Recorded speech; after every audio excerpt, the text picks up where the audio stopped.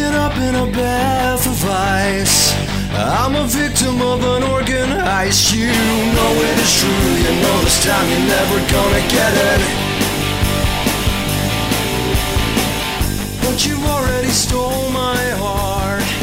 Yeah, you ripped it and tore it apart. You know it is. Welcome to Cutthroat Queens podcast, where all the wingless angels go to after you touch yourself. We are here to take an open and honest look at all things indie horror. My name is Brett Mitchell-Kent, and I am joined by the first human to ever be entirely composed of radishes, Chelsea Pumpkins, and that's it. Our darling Elton Skelter is under the weather, and he's abandoned us. I miss you, Elton. We miss you so much, Elton. We miss you. That bitch is out of the way. Let's just talk about him. Your Pride episode was wonderful. Thank you. Good job to you and Elton and all of our guests. I'm sorry I couldn't make it. It was a lot of fun to get to chat with everybody. I've been wanting Ray to be on this for obviously the whole time, and I was so excited to finally get her. And yes, it was really neat to get to meet the guys from Slashik. I got to meet Ray in person. Yeah, whatever. That's not even. You got to meet a lot of people in person. How was that? So I went to StokerCon, which was not the sole reason, but part of the reason I couldn't record earlier this month. And it was the most fun. I had such a good time. I want to go back every year. That was my first time. And it was in Pittsburgh this year, which I had never been to. Steel City. And yeah, I met tons of people that we have been talking to online for like the past 3 years in person. And it was wonderful. It felt like summer camp. So for people that might not know, and I'm sure that most of them do, because if you're listening to this podcast, you're probably aware. But what is StokerCon?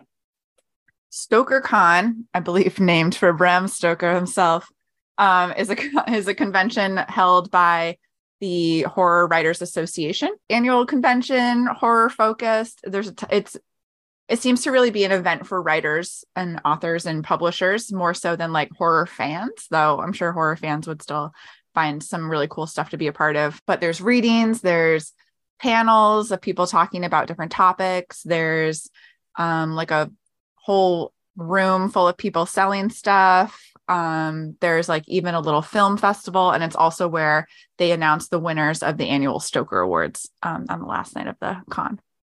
Yes, that is so exciting. So we knew a few of the nominees, but it's very exciting that Christine Ogle, who is kind of like in our little writing circle, she's in our little writing group. She's probably in a lot of little writing groups, but we're going to claim her for this one. Yes, she won for her debut novel, Beulah. And we are so proud of her and so excited for that. Oh, it was really cool to be there. I mean, to hear all the winners, really. So there's a huge room where they do the announcements, but it's kind of outside like the hotel bar. So a lot of us were kind of just mingling out there and like following the announcements so we could like hang out and chat and like eat dinner together and stuff. So like everybody from our writing circles like was going wild when Beulah got announced. So Christy, we could not be more happy for you. So congratulations. And she just got announced as a Shirley Jackson nominee as well. So yes, she did. And who else was it that was so hold on, no, I got this. Because it's Kelsey was also announced, and I've talked about that book specifically on here, and I'm not going to go into too much detail because we are luckily going to be able to speak with Chelsea in a couple of Kelsey in a couple of months. You're Chelsea, she's Kelsey, right. In a couple of months. So yes, congratulations to all the nominees. There's so many good people up for, that were up for the Stokers and that are up for the Jackson Awards too. So love to see it. Kelsey was for Bound Feet, right? Yeah. Okay, so yeah, Kelsey, you for her Shirley Jackson Award is her nomination, whatever. Nomination, yeah. Bound Feet, incredible book. I can't gush right now though. So I'm planning to go to those awards too, so I'll come back and report back from those. It's so exciting. So if you had to pick, what would be your favorite part of having been at Stoker? I guess maybe besides getting to see all of the people, or was that your answer? I mean, meeting everybody was like just the most fun. There was a lot of like online like pre-event almost like anxiety of people being like, I'm introverted, I swear I don't hate you, I just might need to recoup, like please come say hi, I swear I don't hate you. Which I totally understand. A lot of writers are introverts. Brett, I feel like you're like me. I am one of the extroverts. I'm not an introvert. No. I was just going around being like, hi, I'm Chelsea Pumpkins. Like a total nerd, but I met a ton of people that way. Made some new friends, which was really fun. And then like obviously connected with people that I've known online for years. And we were a few of us were joking, like, I think all these groups of introverts just need like one dedicated extrovert in their friend circle so that we can all meet each other and network. So like for me, talking to people is like, it brings me so much joy. I just love having a drink, laughing, like abandoning small talk and just like getting real and having fun. But the panels were also all great that I attended. I wish I could have gone to more, but you just kind of get busy and caught up. I got to be on a panel, which I was super honored to be asked. So doing that felt like a big accomplishment and it was fun. I was on a panel moderated by Angela Sylvain, and it was about micro and flash fiction. So I got to talk about, I don't know, my expertise, which I don't feel is earned, but I appreciate being asked. So I got to talk about that for like an hour with some other authors. And the dealer's room, which is the room where people were selling books and merch and swag and all that, was also a ton of fun. I was obviously there to sell That's What I Call Horror, but that is not under a big publisher name. So we ended up just like as a group of friends getting a table. So I was at a table with like P.L. Macmillan, Ryan Marie Ketterer, Bridget D. Brave, the Collage Macabre group. We had them on a few episodes ago. Evelyn was there with her book Le Petit Mort. Andrew F. Sullivan was there, Pat Barb. So like all of us had our books at the table and like would take shifts kind of covering it and selling stuff. And like, I don't know, again, as an extrovert, I thought that was fun. That would be so much fun. Some people might be horrified, being like, hey, come talk to me and buy stuff. But I had a good time doing that. Every now and then, very rarely, I get to go to a trade show for work, and I thrive. I love those. All these people coming by, like me, just pitching the nonsense, getting to chat with people, the swag. I love it. Yep. I spent far too much money. I came home and I was like, oh boy, I need to like actually cool it for a bit. So I don't think I had a favorite. All of it was so fun. I had a great time. I believe it's in San Diego next year, right? It is. Yes, they announced that. And I already bought my tickets. So the tickets go up in price as time goes on. So as soon as you listen to this, they will be cheaper than they will be in like 6 months. So I don't know. If you're interested, I highly recommend it.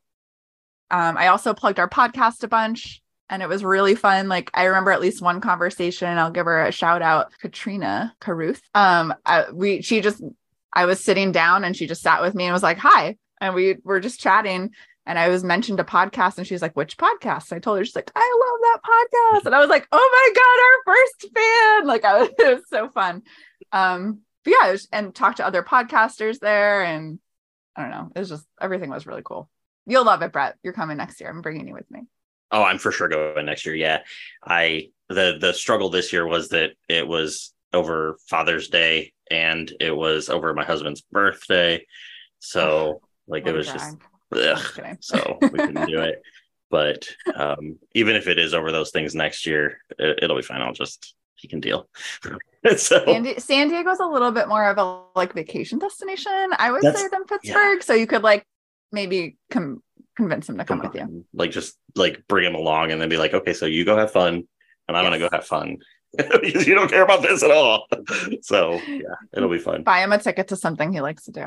Yeah. Oh, speaking of tickets, there was also a Taylor Swift concert at the same time in Pittsburgh, and all of the Swifties were staying at our hotel. So it was this really funny mixture of like everyone dressed in black and in their scary outfits, and all the Swifties like geared up in their Eras costumes. Like there was one point where the whole lobby bathroom was taken over by glitter because I'm assuming they couldn't check in yet. So they were all getting ready for the show. And some people I think were like annoyed by it, but I was just highly entertained. And like I would see these little girls in the elevator. I was like, oh my God, which song are you excited about? And it was so cute. I saw a video online about like there were people on the train, maybe in like New York, one of the cities, and like they were just regular passengers on the train, and then they stopped, and as it was going, you just saw like a line of just hundreds of people waiting to get on the train, and the doors open, and then just all these like Swiftie fans piled in, and it was just standing room only. So maybe we can get Taylor Swift on our show. Oh yeah, I think that's the next move. She's indie, right? Horror, yeah, indie horror. She fits Taylor's version. But yeah, highly recommend the event. Like I said before, it felt like summer camp, like just hanging out with friends and like talking nerd talk about writing and reading and all that stuff. So, and publishing, editing, you name it. Exciting. Yeah. And another really exciting thing this month is our co-host Elton, who's missing. His debut novel is out, Life Support. Yes. And we're really proud of and excited for Elton. And Brett read it already, so you can. God. I haven't read it yet.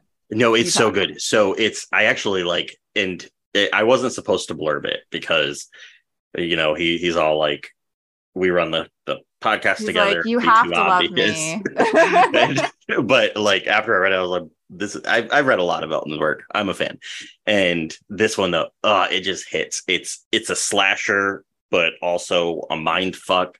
And I can't explain it without giving away too much. But basically the premise of his novel is it starts out in a support group for people that have, unique illnesses, I guess, of the mental variety. Like one person has severe pica. The main character, they call him Dead Man because he doesn't believe that he's alive. He thinks he's a walking corpse. There's a guy that has like a limb that's chaotic, and these are all real illnesses. So he really did his research. There's a gal that just randomly pukes all the time. It's not like a bulimia thing. It's just, it happens. There's a girl that orgasms like at the drop of a hat. She just randomly orgasms. A man with, I remember there was like a Grey's Anatomy episode about that orgasm issue. But it doesn't last for very long because it's a slasher. So our lovely little guys, it's gonna happen. Get slashed. It's disgusting, but incredible and deep and thought-provoking, and it is out at this moment on Godless, so check it out on Godless, and then it comes out on what month is it? July 7th, on Amazon and everywhere else. Yes. Life Support, Elton Skelter. Go get it. I have to get it. I'm excited. I need to read it. As you know, slowest reader on this podcast. So yeah, he knew. He was like, "Are you going to read it in time?" I was like, "Babe, you know I'm not. I love you. I will read it, just not on time." So for this episode, we get two separate interviews. I was already fortunate enough to sit down with John Durgan. He's the author of Accursed Among Us and Inside the Devil's Nest. And then he's also got some upcoming projects. We got to chat. So stay tuned. That will be coming up next. And then Chelsea, you're going to get to sit down with Matt Seth Barnes, who did the cover work for both of John's novels and just a bunch of other stuff. Insanely talented guy. So you sit down with him tomorrow, right, for this? But from our date here. Alrighty, so coming up next, like we mentioned, we will be speaking with John Durgan and then Matt Seth Barnes. Waking up in a bath of ice, I'm a victim of an organ heist. You know it is true, you know this time you're never gonna get it. But you've already stole my heart. Yeah, you ripped it and tore it apart. All right, welcome back. I am joined by John Durgan, the author of Accursed Among Us and Inside the Devil's Nest. Hello, John. How are you doing? Good. Thanks for having me. So we are going to be discussing both of your books and then just a little bit about, your author method.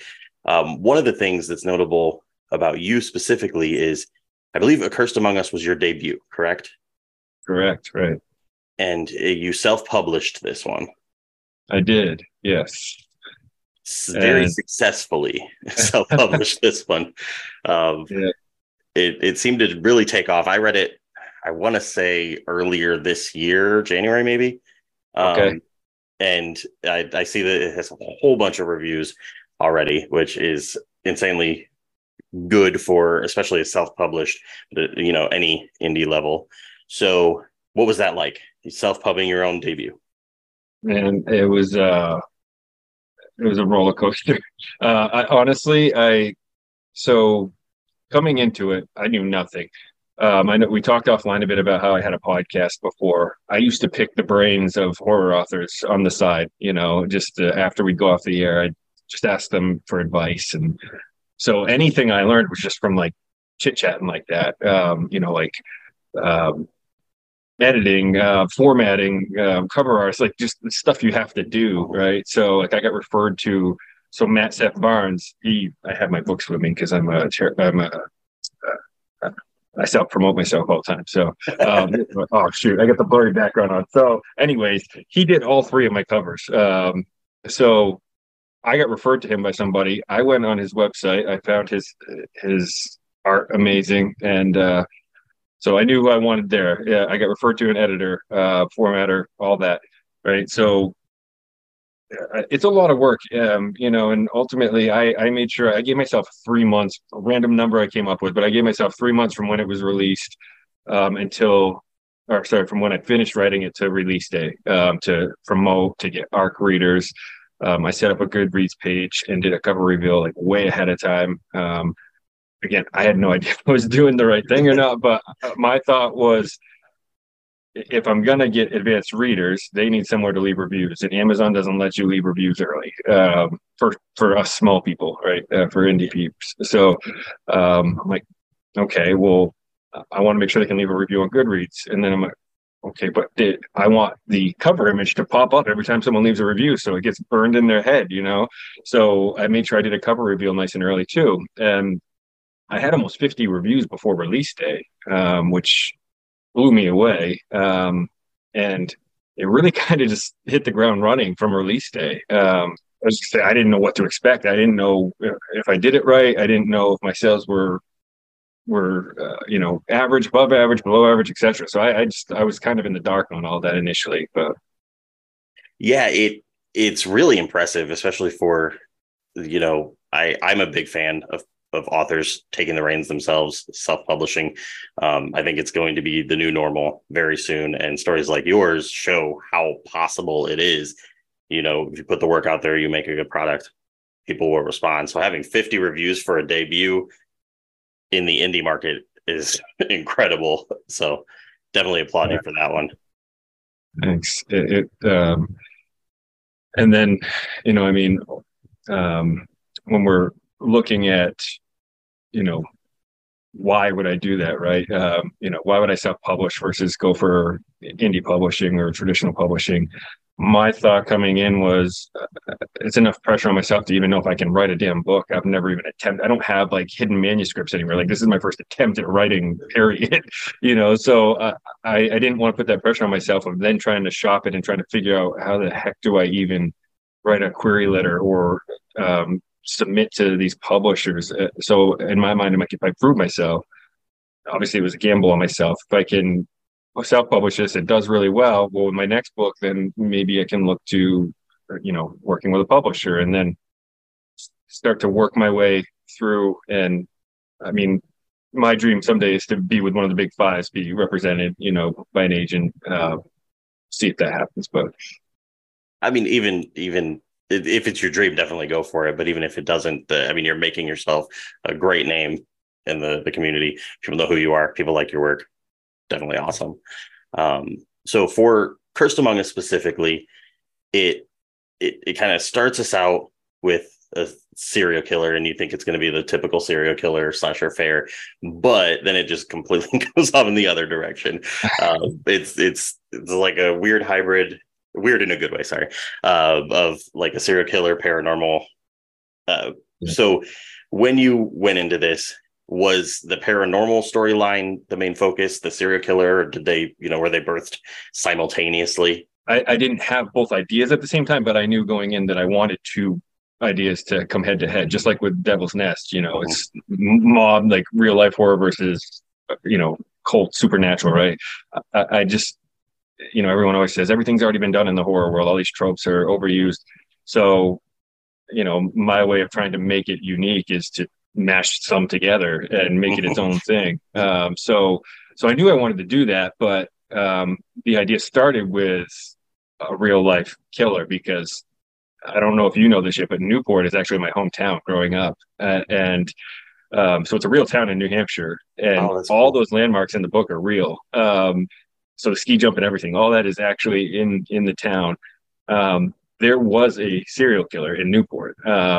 And there actually was an Unsolved Mysteries episode based on it. So all that stuff was inspired by real life things. And so I knew I wanted to go with something like that, but I didn't want it to just be a standard serial killer in a small town sort of thing. Partly because I didn't want to take advantage of the real thing, but also I'm a Stephen King fan at heart growing up, right? So I always want some of that supernatural type stuff mixed in somewhere. So. Oh, for sure. I mean, it's a fine dance.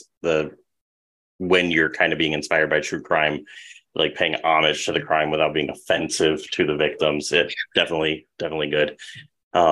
So you went with having it centered around younger main characters, but it's not a YA novel. That's, some people would consider that a risk. I think it paid off really well. The way that you wrote the kids was very believable. They had great character arcs. Which one was your favorite to write of the four? Well, so first of all, that group of kids was my friends growing up, almost down to like some of the names. I did change a couple of the names. Howie was based off me loosely. I mean, I had to make him more interesting because after the first draft, I'm like, man, I was a boring ass kid. So I had to make his home life harder. And like, so as you probably are aware, but I would say Ryan, which is the overweight kid. He was based off one of my best friends, who unfortunately took his own life after high school. So the book overall was kind of a tribute to him. He was a huge horror buff. We used to film horror movies in the woods, so like a lot of that stuff was based in reality. So I knew going into it, I wanted to honor him. And I don't want to spoil his character arc, obviously, but some of that stuff, towards the middle end of the book with him was basically a tribute, so. Yeah. I'm really sorry to hear that. He was one that I really liked as well. Just he's easy to resonate with because he's kind of the underdog, but not, it's clear pretty early that he's not supposed to be the underdog. He's not going to be the underdog, but it's a great job. And I think that that's an awesome homage to somebody, to not just put them in a story, but put them in a story in an impactful way. So Ryan, I mean, I changed his name in the book for obvious reasons, but some of the people that know him, that grew up with us, like I actually had someone that I went to school with who wasn't in my group of friends. I didn't even know they knew I had a book. I haven't talked to them since graduation. And they emailed me through my author website and said they were crying reading his character because they were like best friends with him in middle school. And they were just like, you nailed him. Like that is him to a T. Like, the outfit, the way he talked, like a lot of that stuff, like playing GoldenEye, and like, even though it was like 4 years too old, some of the stuff with his dad, like that was all real. His dad really talked that way and embarrassed the crap out of him. And it was just always the funniest thing seeing it, so, I feel like we had the same childhood because my friends and I, we couldn't afford a camera, so we didn't really film, but we pretended to film ourselves being in Blade movies, and we played GoldenEye. So we should have. My friend, so Corey in the book is based off my my best friend Corey. His name is actually his name, and he went to film school. He actually edits now, but he was an only child, so his parents would buy him the best tech. So he actually had really nice, like at that time in the 90s, a nice video camera. So we used to rip off Friday the 13th movies all the time and just make awful slashers. So that's wonderful. I love it. The people that really just fucking love horror, the ones that they're like they're born into it, kept it going throughout their life. I'm the same way, and I'm raising my daughter to be the same way too. That's awesome. The best at it. So the ending, right? It does kind of imply that the story might not be over. Is there more coming? Absolutely. I announced this on my social media. So I self-published Cursed.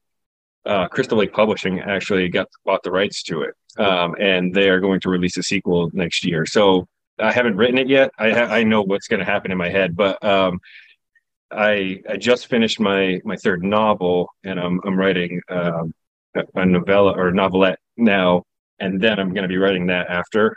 So it'll be coming out sometime next year. But they also signed the prequel, so there's going to be a prequel which dives more into the Coven in the 70s and the original murders, and then the sequel, which will essentially pick up pretty much right after the scenes of the first book. So I don't know which one I'm more excited about. I'm really excited to see more of the weird little scene that we had in the beginning. I want more of their story, but I also want more of the boys.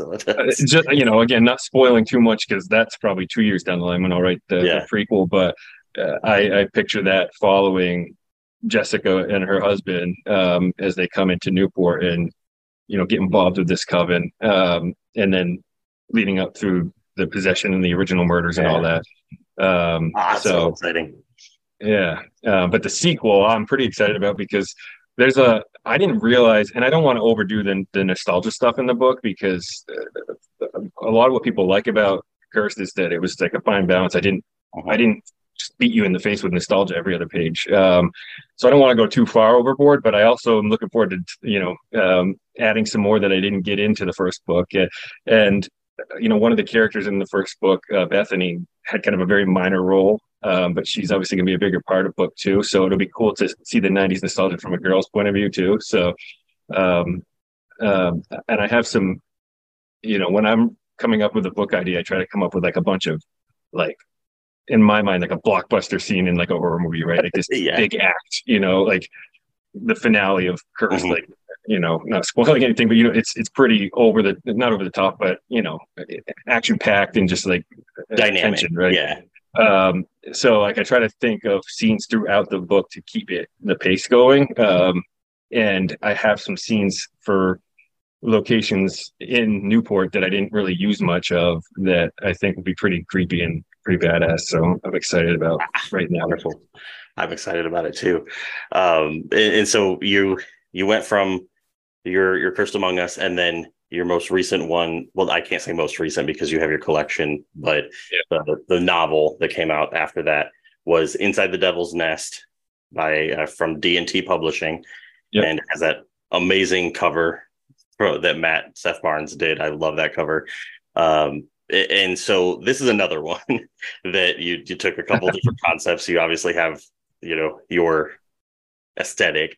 We'll dive into that in a couple seconds, but the one thing about this one is that the lore in it was really neat.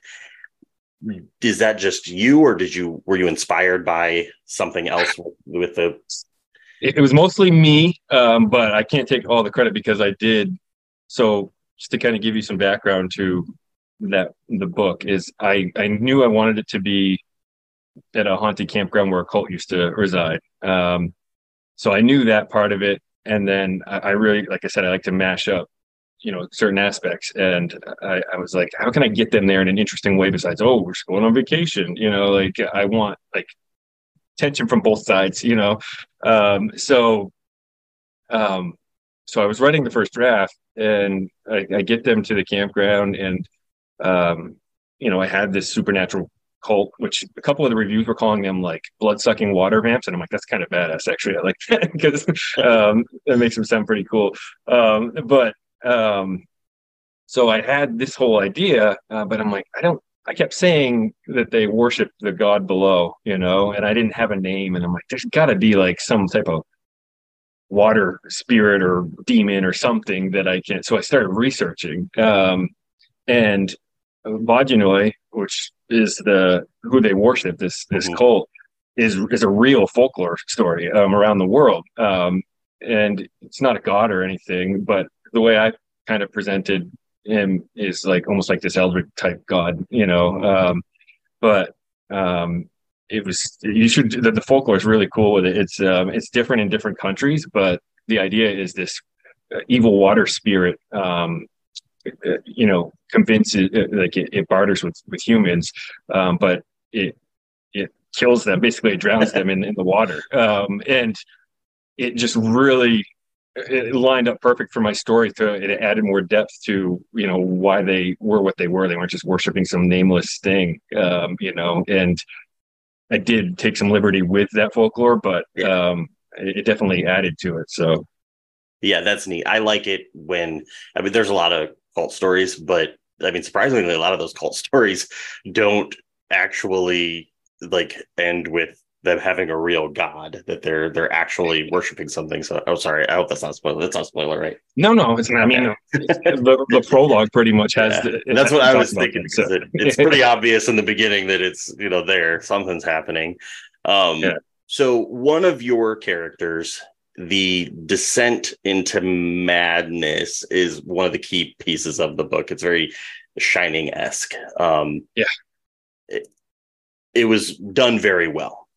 There was very clear indicators in the beginning because it mentioned their personality traits, and then if it fell into that. So did you have to do anything to get into that specific mindset in the more tyrannical pieces of it?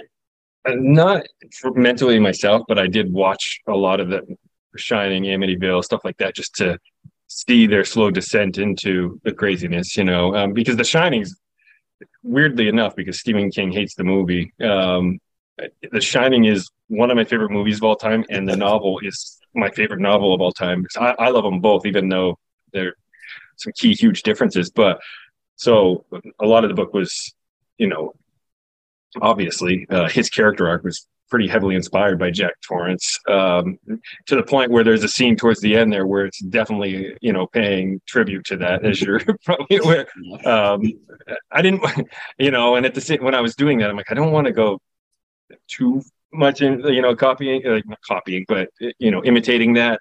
But I felt like I made it different enough so that it didn't feel like I was basically taking Jack Torrance, putting him at some campground, but yeah, you could tell that the homage is there to those specific works, but a lot of fans of horror want that. I want that in my modern horror, is the authors calling back to the stuff that we grew up with. So that's something I appreciate, and I regard my opinion pretty highly. So we're good. Yeah. All right. It's going to be really hard for me to not have Stephen King inspire the stuff I write, because that's what from like 8th grade on. He's all I read up until college. I didn't even know other horror authors. I tried Dean Koontz and didn't like him. And then, sorry if he's watching. I doubt it. But I didn't find indie horror till way later. So King was a huge inspiration. It was a huge inspiration to Cursed Among Us. A lot of people say it's like Stranger Things. I'm like, yeah, kind of, but that's not. It is what inspired me, not Stranger Things. But obviously, it inspired Stranger Things too. So it kind of goes hand in hand. But I think that Stephen King, I know that he's somebody that people love to hate as well. But I feel like a lot of that might be jealousy because he's so successful. But he's somebody that I feel like a lot of us authors and readers look up to, because he really left his mark on our genre. Especially from the 80s, 90s stuff. The stuff like the new stuff. I like it, but like it's those classic stories that just bring you back, and and that doesn't mean like I think they're perfect by any means. I mean, The Shining, it's like pretty perfect in my mind, but like there's stuff like Salem's Lot. There's a lot that I would change about that, even though I love the concept of it. I do want to write a small town vampire novel sometimes, so I care a lot about like fast paced. I don't want flop. I want to try to keep it going as best I can. So, but I'm going off on a tangent now. Sorry, we were talking about the mindset for Devil's Nest. You know, I know, like talking to Nick Roberts, author of The Exorcist House, when he writes his stuff, like he just finished writing his next novel, and he said that he puts himself in that mindset. Like if it's a depressed character, he tries to feel that way, or angry. Like, man, I could not do that. I literally shut my laptop and go down and just have a drink and watch something with my wife after I read someone getting their head cut off. You know, I don't try to let it get into my head too much. So. That's very interesting. As a writer, I'm more aligned with Nick's. I like to really drag myself into the emotion. It's pretty taxing though. So maybe that's why you're pretty prolific, and I barely write get anything done. I'm sure that it would add more character depth, you know, because you're like thinking certain thoughts. And I mean, with Inside the Devil's Nest, like I wouldn't want to get that into. I wouldn't want to think like Anthony, you know.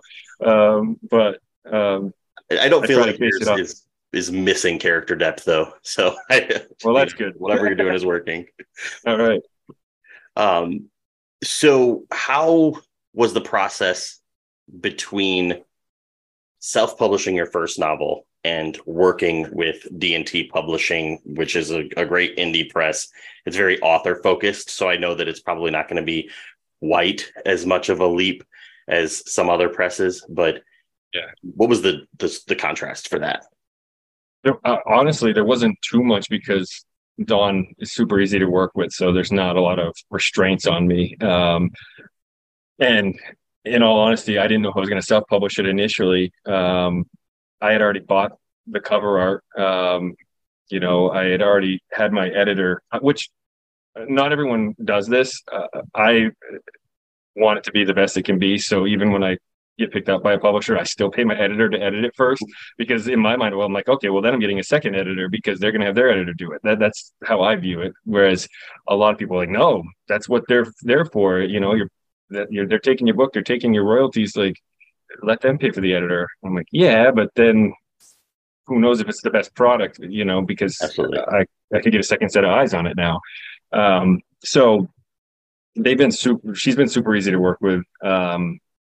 You know, I don't think she's ever said no to anything I've asked. So, you know, I asked if I could send ARCs out, and I was worried about that because with Cursed, I sent a ton of ARCs out, ebook ARCs, you know, to people, because I wanted reviews, I wanted people talking about it. And with a publisher, I didn't know, you know, if that'd be okay or not. You know, so, and they typically use, you know, specific cover artists. I already had the cover. She was completely cool with me using my cover. I mean, it's an amazing cover. Yeah, so I'm just glad she did. But yeah, I mean, it hasn't been too much different. I will say one thing that is really tough for me is with Cursed, I'm addicted to refreshing KDP, you know, throughout the day to see how it's doing. I can't do that with Devil's Nest because it's not under my name, you know, it's under D&T, so I can't see intraday like how it's doing. And I don't want to bug her. She has a million authors to worry about, so I'm not sitting there messaging her every other day saying, "Hey, how are we doing?" You know, but so that's the main difference, honestly, is just seeing how it's doing. You know, I mean, that's it's really she's been super easy to work with. You know, she's got my book in different areas than I would have myself, right? Like we had it on Godless, you know, as an early exclusive. I didn't use them on my own. I didn't really even know how to go about that. You know, she has specific reviewers that read D&T books specifically. So I picked up, you know, some more audience from that as well. So stuff like that's different, but I haven't felt any pressure or stress or anything working with D&T. So it's been good. Awesome. And then, so now we'll have to get you back on here and say, what's the difference between self-published versus, a D&T versus Crystal Lake versus your fourth book, hopefully picked up. So we'll have to circle back. But it can be like Billie Eilish, where she goes back every year to talk about her career as a grows. Yeah. I mean, I can tell, I don't even mind, I have announced this, so it's not, saying anything I'm not supposed to say, but the novel I just finished got picked up by Darklit Press. So, which Andrew, who owns Darklit, published my first ever short story. So it's kind of cool to come back full circle and work with them too. So I'm pretty excited. And that book, the beta readers have really liked it. So I'm excited. It's with my editor right now. So I'm like, it's been with him for a week. He said 2 to 3 weeks. So I'm sitting here every day, just like, hey, like ready to see this thing, but I'm excited to see it. Will you be able to use Matt for that again, or do you not know yet? Not for that. Well, I mean, I think if I pushed Andrew again, is another one of those publishers that's really flexible and super cool about stuff. So I think he would have. Actually, I know he would have. But they have a cover artist that they typically go to first. And I met her at AuthorCon, and we started chatting about the cover, and we got some pretty cool ideas. So I'm excited to see what she does for it. But that's awesome. Yeah. So we touched on it a little bit, but this might lead into what you were just talking about. But you write a lot that just grabs elements. This is a compliment, okay, but it's like out of a hat. It's just 3 things. It reminds me of a board game that I played, it's called Smash Up, where it's like 2 decks, like fairies and vampires, and then just mash them together. Yeah. And I love that. So what else have you got up your sleeves for the future? What other random themes do you have floating in the ether? Well, honestly, I'll probably do that with every book I write, where I mash stuff together like that. So to your point, Devil's Nest, in my mind, in the way I pitched this to D&T, was The Shining meets Ozark, because I love the Ozark show on Netflix, and that's family pretty much kind of on the run. I mean, they end up working with I don't know if you watched Ozark or not, but they end up working with a drug family, a drug cartel, laundering their money and stuff, and they're so anyways, the 2 ideas were kind of like coming head to head there and trying to come up with a cool story around it.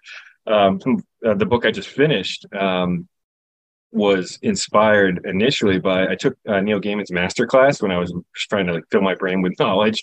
And he was talking about how you could take any story and just kind of turn it upside down and make it something completely different. Like how he talked about how Snow White, if you just changed a couple key things, would be a horror story. And then, so it got me thinking, it was an exercise he talked about, like come up with, take a traditional fairy tale, and just make some changes and try to turn it into horror. And my daughter at the time was obsessed with Tangled, the Rapunzel story.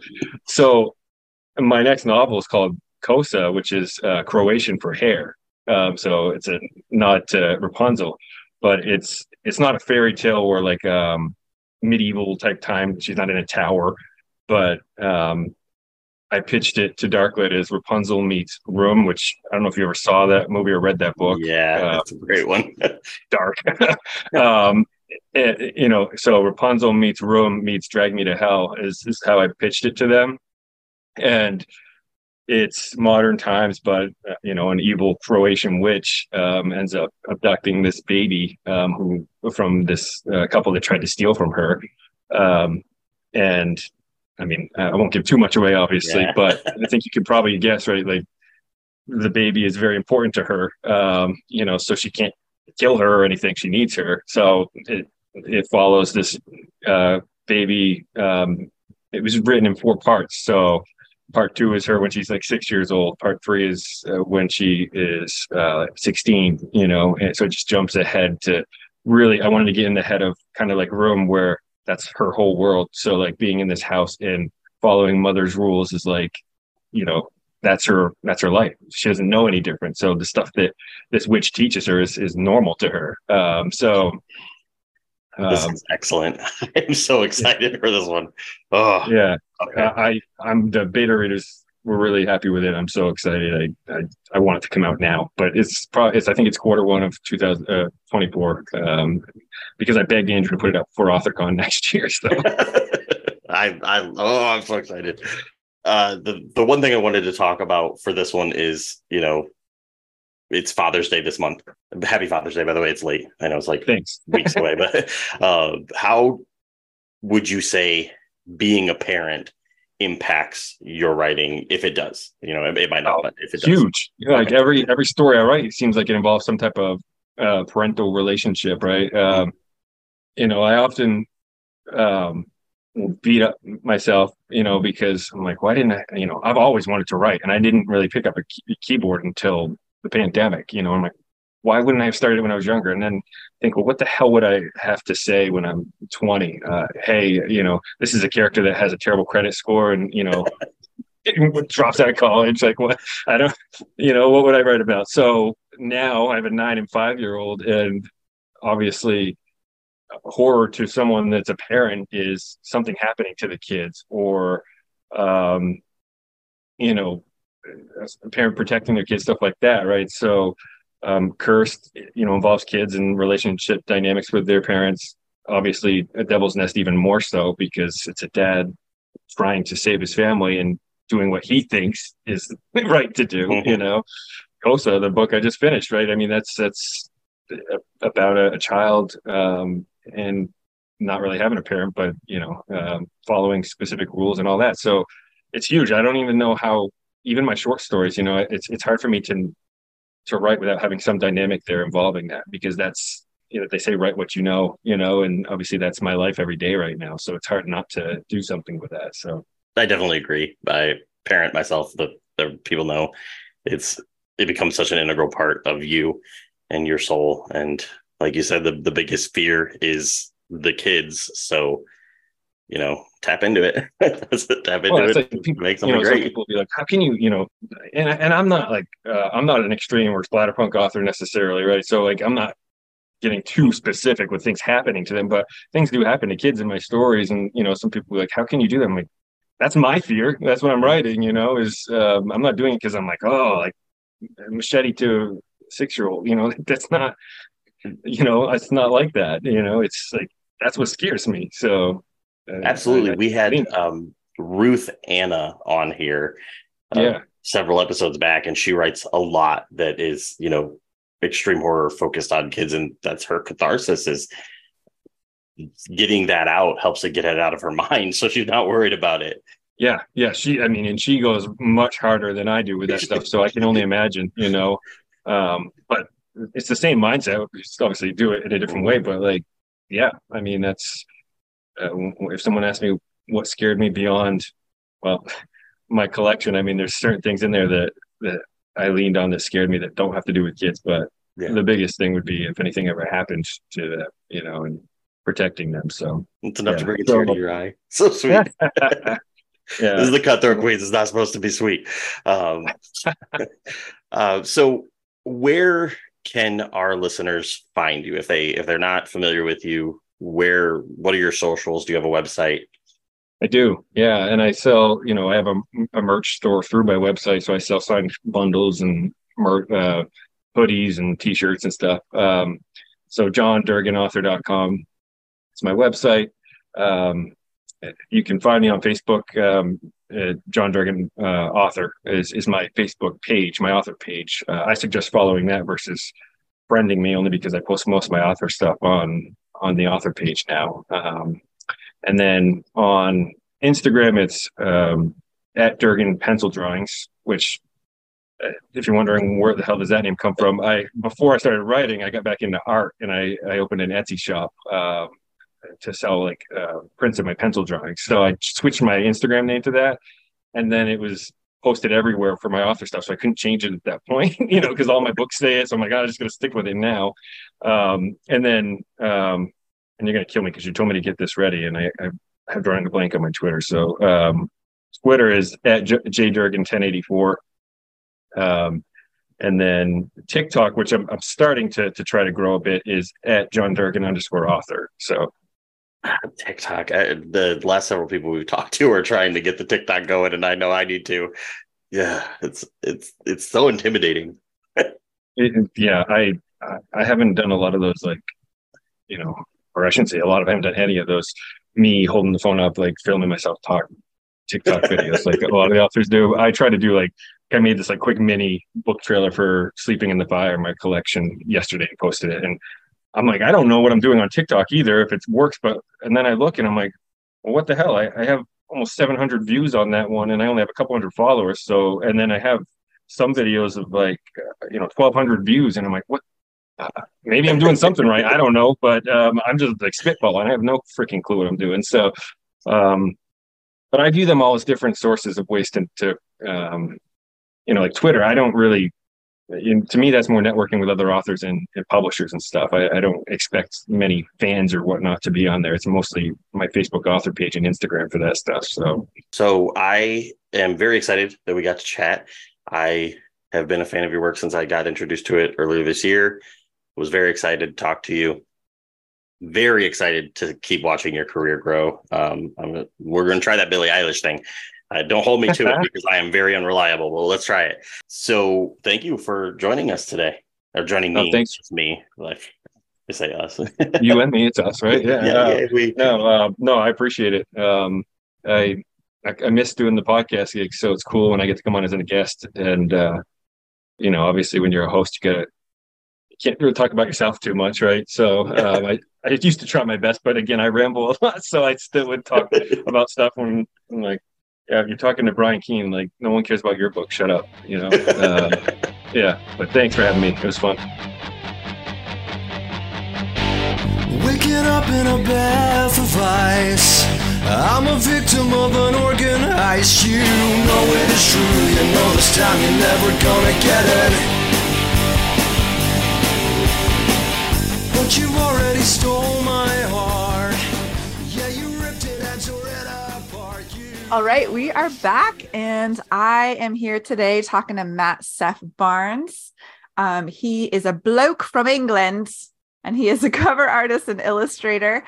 You've probably seen his work floating around Twitter or Instagram. At least that's where I got to know him. So we're really excited to get to chat today about illustrating. So welcome, Matt. Thank you. Thank you for having me on. And I am indeed a bloke from England, mate. Mate. Geezer. I already warned Matt that I might slip into an accent just for fun today. That's not bad. I don't mind any accurate renditions. I'll be pretty impressed, actually. I think you should actually do the whole thing in a British accent. I can't promise it will stay accurate the whole time, but we can do our best. I'll probably get distracted. It's so good to have you here. Really excited to chat with you today. And yeah, I guess just diving in. So you do commissions and pre-mades, is that right? Indeed, I do. Yeah. That's the main crux of the business. More so commissions. I get less and less time to do pre-mades now, but pre-mades are always fun because you can just go hog wild on them. You can do pretty much whatever you want. So they're always good just to sort of, show off your own tastes, if you like. That is fun. Do you want to tell us a little bit about what the process is like for a commission? Yeah. Well, usually it starts with an email, essentially, or I'll be contacted through social media via a DM or something, and you sort of introduce ourselves, etc. I think the general purpose at this stage is to just try and find out what the book's about. So ideally, at first, I'd like to have a blurb, or maybe if the client themselves want to explain what the book's about, etc. And then there's always that sort of introductory element, and then I think you decide if if it's a good fit for you, and if they're also a good fit. So once that's been decided, you kind of just book them in, and then when that time approaches, about a week before, around about a week before, I'm due to actually start work on that. What I'll do is I'll start gathering mood boards. I'll just scan the internet and different places. Pinterest is very, very good for sort of collating art, and I'll create a specific board for that particular piece. And this will be basically the stimulus for ideas to sort of start off, get going. Once that's done, I think I have a sort of decent outline of a concept, and assuming I have the artistic freedom to do so, I'll then contact the author again and say, hey, what do you think of this concept? And then if he digs it, we go forward. And usually I'll send an early sort of work in progress, just so we're on the same page, and instead of sort of getting like 50% into a job and he sees it or she sees it and they're just like, yeah, that's not working, you know? I think early on, you need to show the concept, even as rough as it can look, as long as you can see actually what the idea is. That makes sense. Do you get contacted mostly by authors, or like, is there ever like a publisher or like a publicist or anything that, like, who normally is your clientele? I'd say the large majority is probably independent authors, self-published. But it has become much, much more this year in particular, where I'm getting sort of publishing houses sort of contacting me. So that balance is sort of, it's kind of actually more 70-30 in favor of indies to actually publishing houses. But the publishing houses have definitely been much more apparent recently, which is nice. You mentioned fit when you're like kind of getting to know the person making the commission request.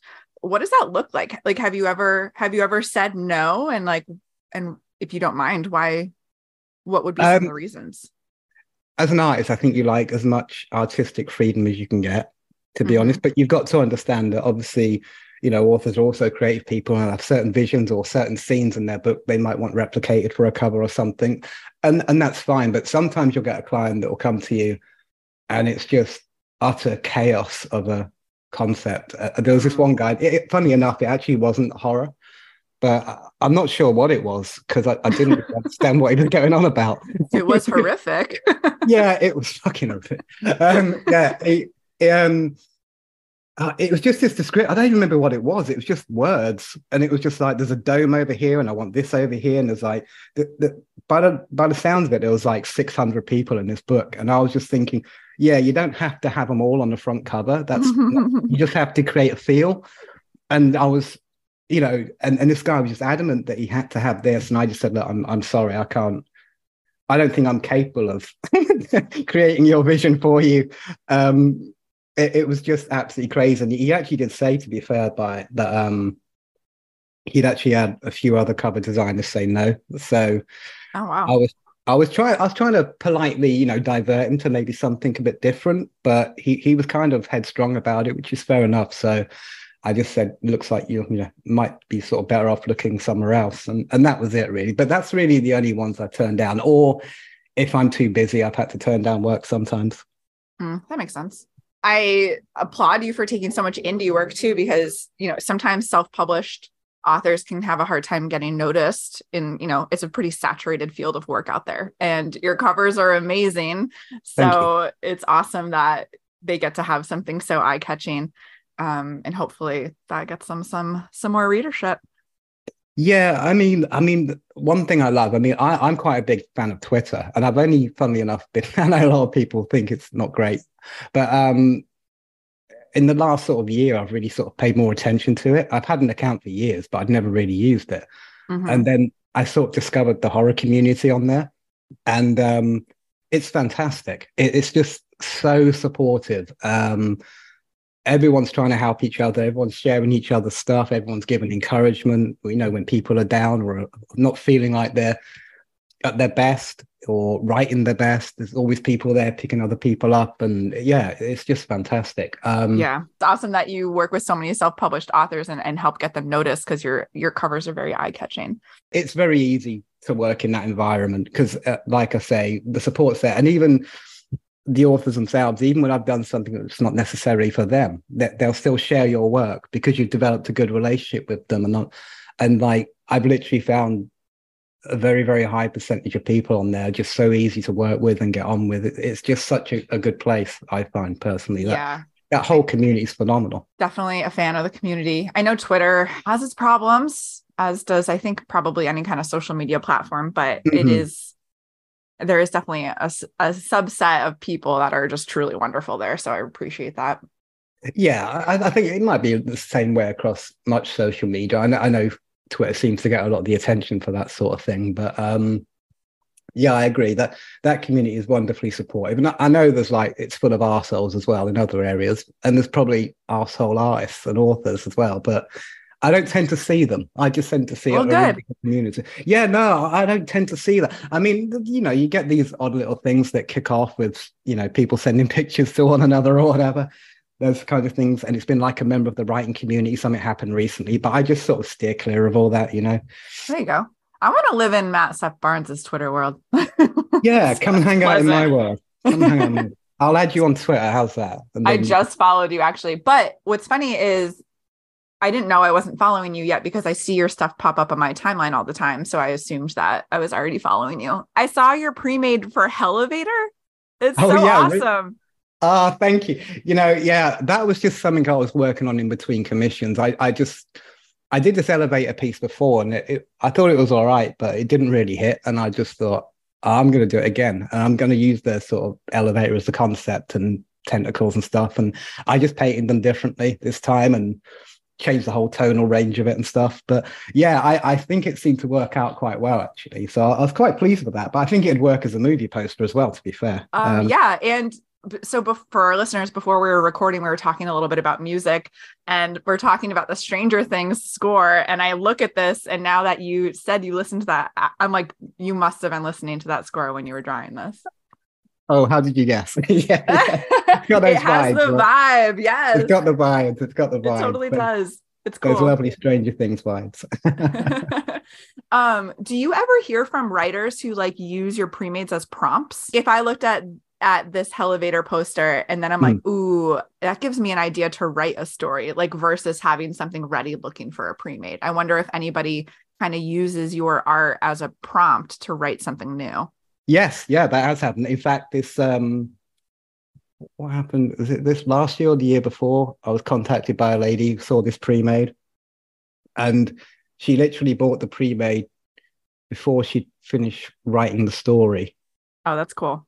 Yeah, and she's like, it would just work. But on the other side of it, like you say, that literally it's gone from no story. Then yeah. There's been a few people that have said to me, "That's given me a fantastic idea.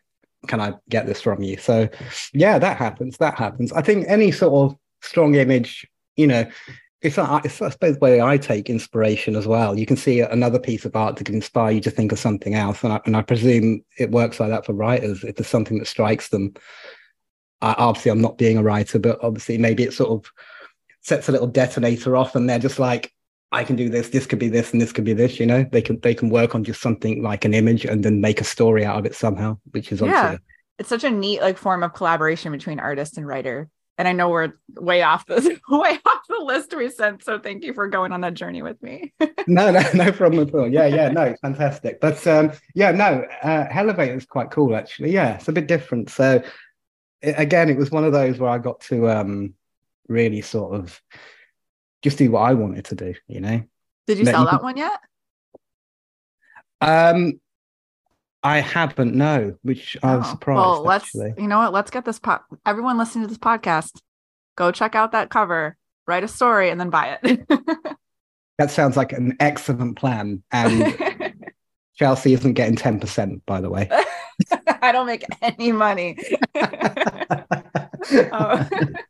So I spied on your website that you are self-taught. Is that right? Can you tell us a little bit about your art background in general? I've always loved sort of art on books and movie posters and covers, DVDs, etc., Blu-rays.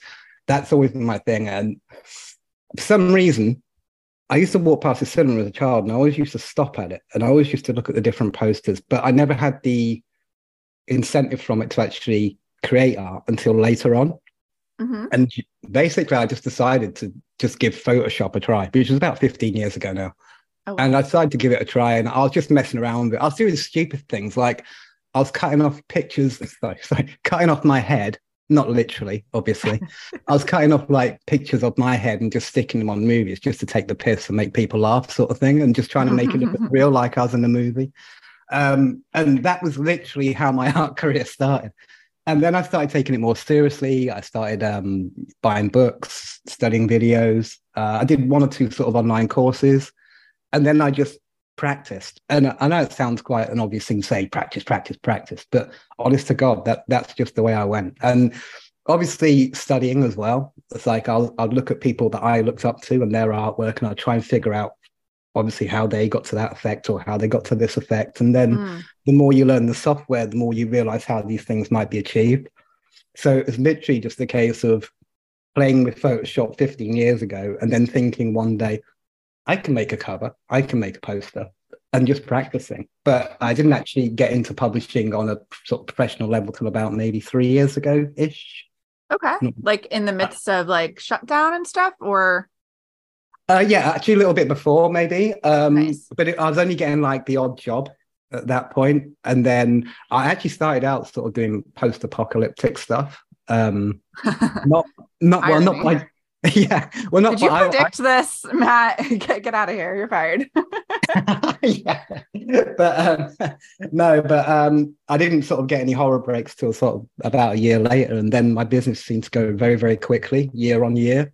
To now it's like obviously my profession and stuff, but lucky enough to be able to do that. But yeah, the actual background itself was basically me just sat in a room with Photoshop and no friends and just playing with all the different buttons to see what they did, and then draw a bit, then see what that does, then draw a bit. And then it's gaining the confidence to actually put your work out there. Because I don't want people telling me it's really good when it's shit, you know? That is, I understand that. Yeah. I want, people to say, no, that's shit. And then I can go back and go, okay, well, I'll make it good. I sort of thrive off that. I don't, a lot of people say, no, it's great. I do like the proper feedback. And I was getting a lot of that, and I had a pretty supportive network around me of other artists at the time. And they were being very honest with me, and you need to improve this or your lighting, et cetera, et cetera. And literally it was just practicing all those things and all those disciplines over and over. And then I had the confidence to put my work out there. Started getting some feedback, and I thought, how can I make money out of this? And now it's what you do full time? Yeah. That's amazing. Congratulations. Not everyone can do that. Someone really be proud of. Oh no, thank you very much. Thank you. So I just literally went for it and just kept making out, kept trying to improve, giving it to the right people to give me the right feedback. And then I put myself in the market. I started posting in book cover groups on Facebook, and I got pretty good traction straight away, I must admit. Awesome. And it went from there. Basically. I just, I promote on all the different social networks, and I've been lucky enough to, build a really nice client base. So yeah, that's the very uninteresting art background. I'd like to say I was some hobo living somewhere, and I had a paintbrush and just painting random stuff on the street, and there was some romantic story, but it isn't. It was just me in a room with a computer. Listen, Matt, we're not supposed to tell the listeners that this isn't an interesting story. We're making it interesting.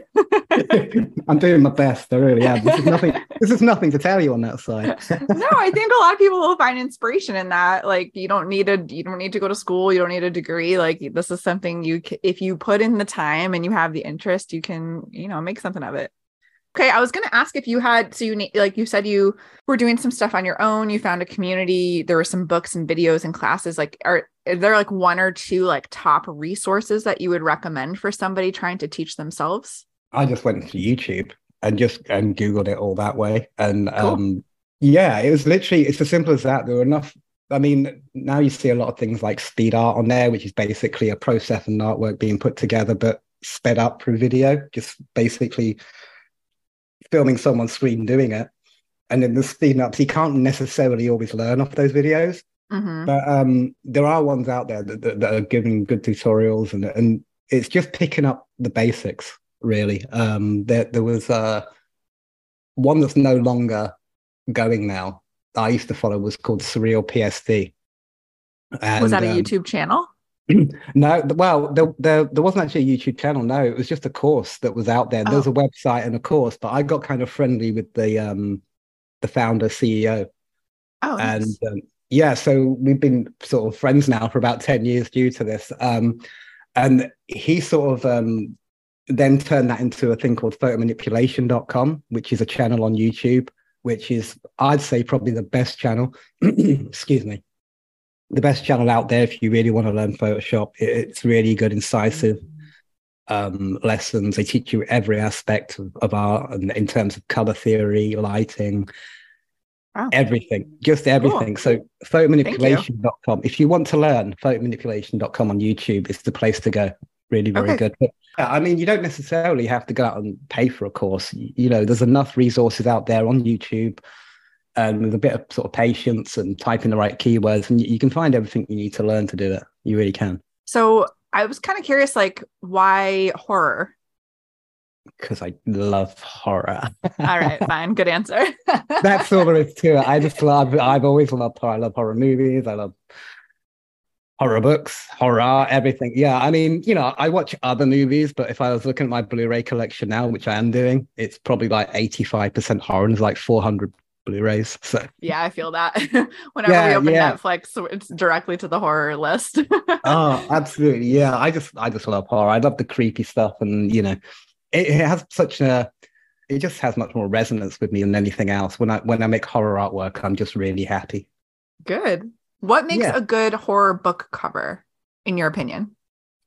In your expert opinion? I think basically just capturing the mood and theme, and making sure that it's a balance, isn't it? It's got to be horror enough to suggest it's horror, but you don't want to be over the top as to put people off. You know what I mean? It's like, I've had a lot of people come to me with ideas and say, I want this, this, and this, and this. And I'm thinking, yeah, you wouldn't be able to put that on a sort of bookshelf. You know, it's like there's only I think Amazon have certain reservations on certain graphic levels of covers they have. So there's restrictions in that area. But I think the most important thing is just capturing a theme or something key from the book, that it's more about what you could allude to and giving the direct idea of what the book necessarily is. That's the way I feel about it. I don't think you have to tell the entire story on the book. And sometimes I do get clients come to me like that, and they'll be like, oh yeah, I think I want to put this on and this on and this on. And now I'm looking at that and going, well, compositionally, that's awful. That's not going to work. It's just no, but this is the thing. A lot of the artwork is like, you got to look at the composition first, because the aim of that is to draw the eye to the image. And if you got everything going on in different places and the typography is unbalanced and things like that, you know, it can look a mess and people won't even know what they're looking at half the time. So, but as for a horror cover, I think you've definitely got to obviously catch the fact that it's horror, but you don't need to be down the throat with it, you know? It's more about catching a mood and just taking something from the story itself that's vivid enough to make something that would make a vivid cover, if that makes sense. Do you ever have trouble just having like a blurb or a summary? Like, if you ever like kind of miss the mood because you didn't get enough of the content of the thing you're designing for? If I find I'm struggling, I'll just go back to the author and I'll try, you know, create an open as dialogue as possible and just say, look, maybe you can tell me something about a character, or maybe you can tell me a few descriptions of some scenes in the book that are quite key to the story, or certainly, you know, quite significant. And if there's like a struggle in that way, you can always find something else, or there's like a key element or a key story point that you can work into the cover or something like that. So there's always a solution when you've got something as broad as a story to work with. I mean, there's things that you can take from it, and, you know, you give yourself a lot of options. But sometimes they just come to you straight away, you know. Sometimes off the title, it's kind of like you said earlier about if an author or someone or a publishing house has come to me and said, you know, is this cover available? Because I want to write a story for it. Mm-hmm. It works both ways. You can see a title sometimes, and I can think, I know what I'm going to do for that. Oh, that's really cool. Yeah, and that is really cool. And then obviously I'll discuss that with the client, and if they're happy with that, then those are the sort of jobs you want. You know, you've got the idea straight away, and then you can just look forward to just getting on with it. But I still think it's important to create the mood boards, even though they're usually used as a device to sort of create ideas.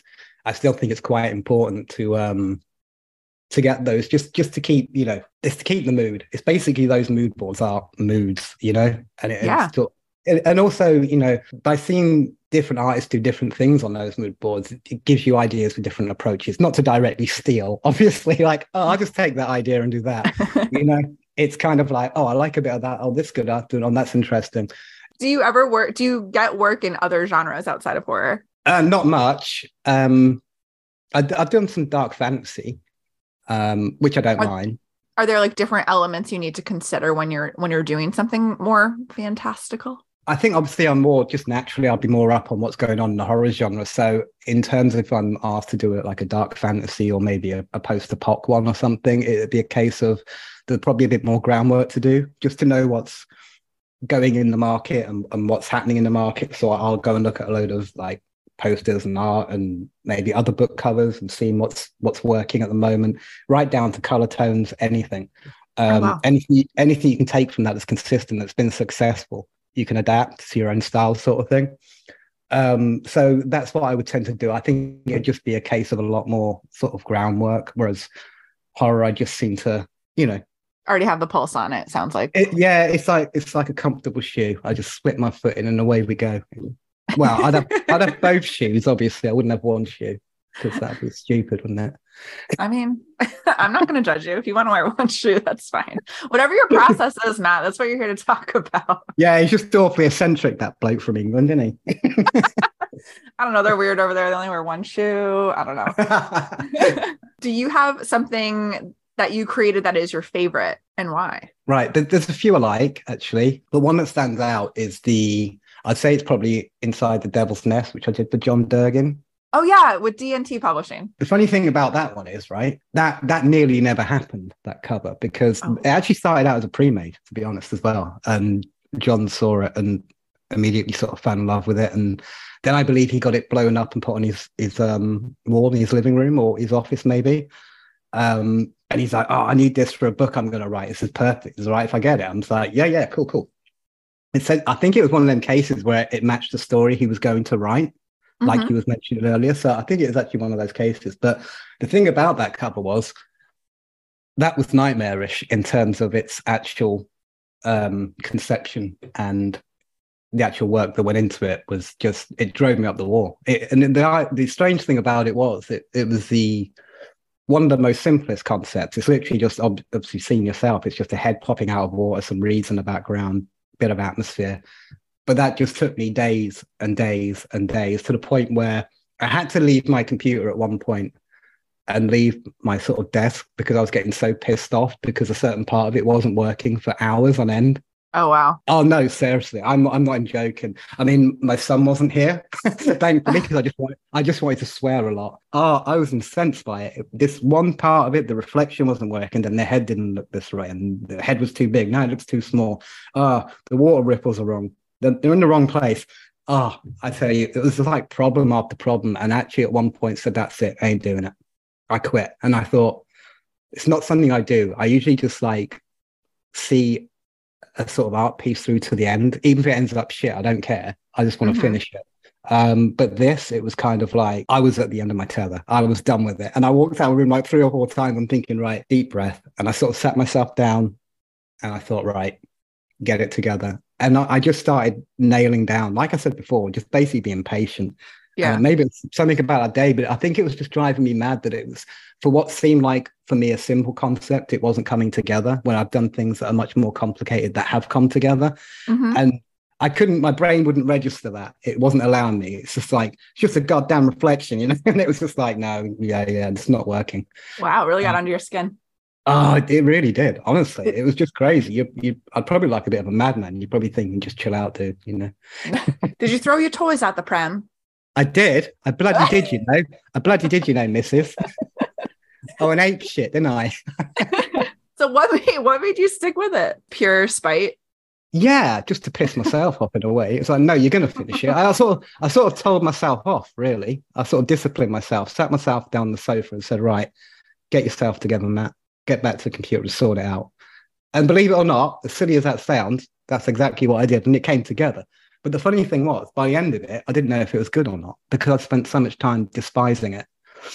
But then I released it and it got a very good reception. So I guess I'm grateful. I suppose there's lessons in that as well, about perseverance and found its right home. So that's really cool. It is very cool. Yeah, I'm very happy. I'm very grateful with it. But I'd say, I think not just as a piece of art, I really like it, but I just think also the fact that I think I learned something that day about just learning when to just walk away, take a break and not being so dramatic about something. Maybe something I learned there myself. A personal lesson. I love that. I think everybody listening can probably use that lesson for whatever it is that they're working on. Yeah, I mean, I'm sure everyone gets in that situation. If something becomes frustrating in a creative environment, and obviously I'm not a writer, but obviously there's writer's block and there's certain things in writing that you come up against a brick wall, and it can be frustrating. But I think ultimately the best advice is just to step away, sit down, and another thing is just don't look at it. And I think that might work the same for writing, I'm not sure, but another thing I was told is just stop looking at the artwork. If you rest your eyes from it, it's amazing. Even like 5 or 6 hours, or the next day you go back to it, you'll see things you didn't see because you've been staring at it so long. All the details are just blending into the main composition, if you will. Yeah. So yeah, it's definitely good to try and take a step back and go back to something, because you can improve it massively just by doing that, by noticing things you hadn't seen before. You can miss what's going on in other areas because you focus on this, but especially with that one, the Devil's Nest one.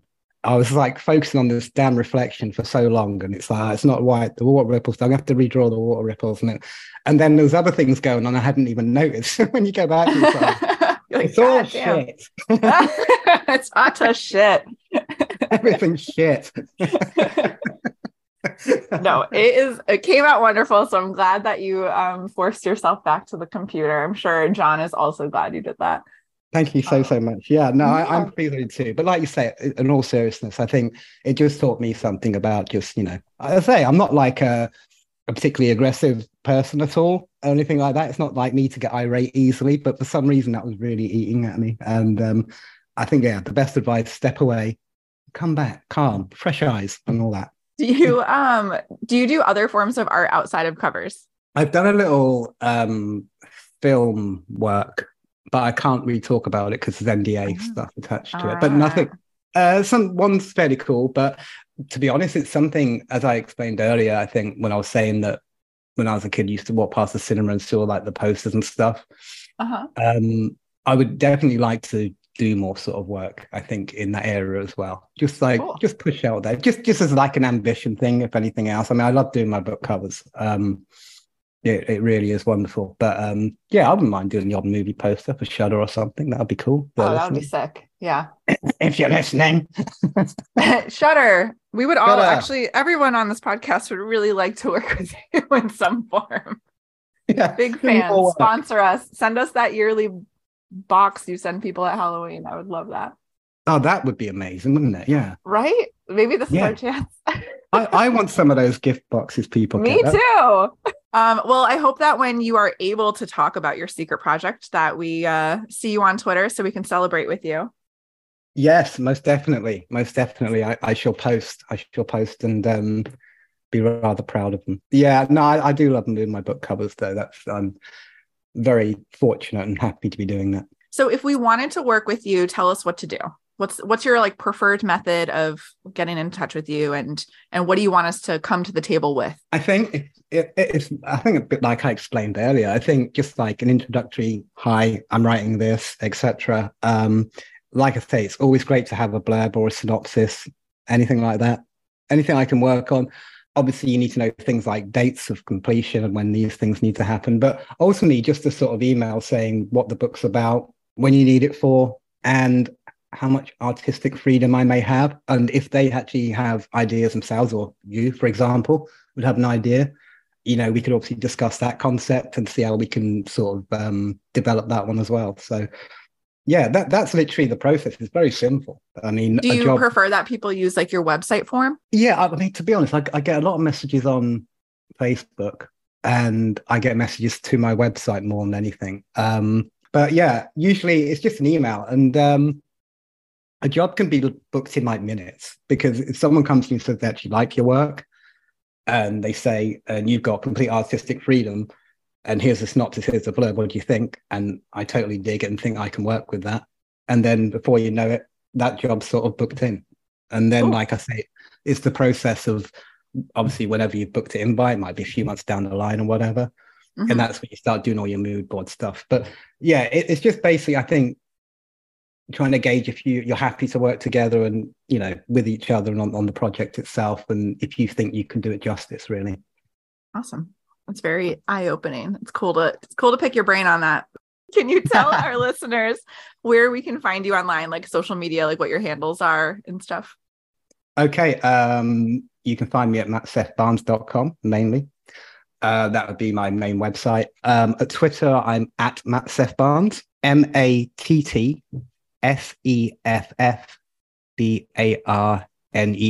Actually, I had to look how to spell my own damn name. Brilliant. I was looking on the screen there, just make sure I got it right. So, bloke can't even spell his name.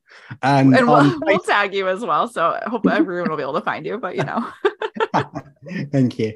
And on Facebook, it's just Matt Seth Barnes. So it's all quite straightforward and rather uninteresting in terms of names, to be honest. Hey, it makes it easy to find you. Indeed. So, as opposed to Brett, who has like a different handle on every platform and none of them are his name. So I'm always like, what frickin' handle am I using now? Yeah. Because I saw it on Twitter as well. I'm just that's a different name, isn't it? And I was just, is that the same bloke? Am I just contacting someone I'm going to talk to who doesn't know I'm talking to him?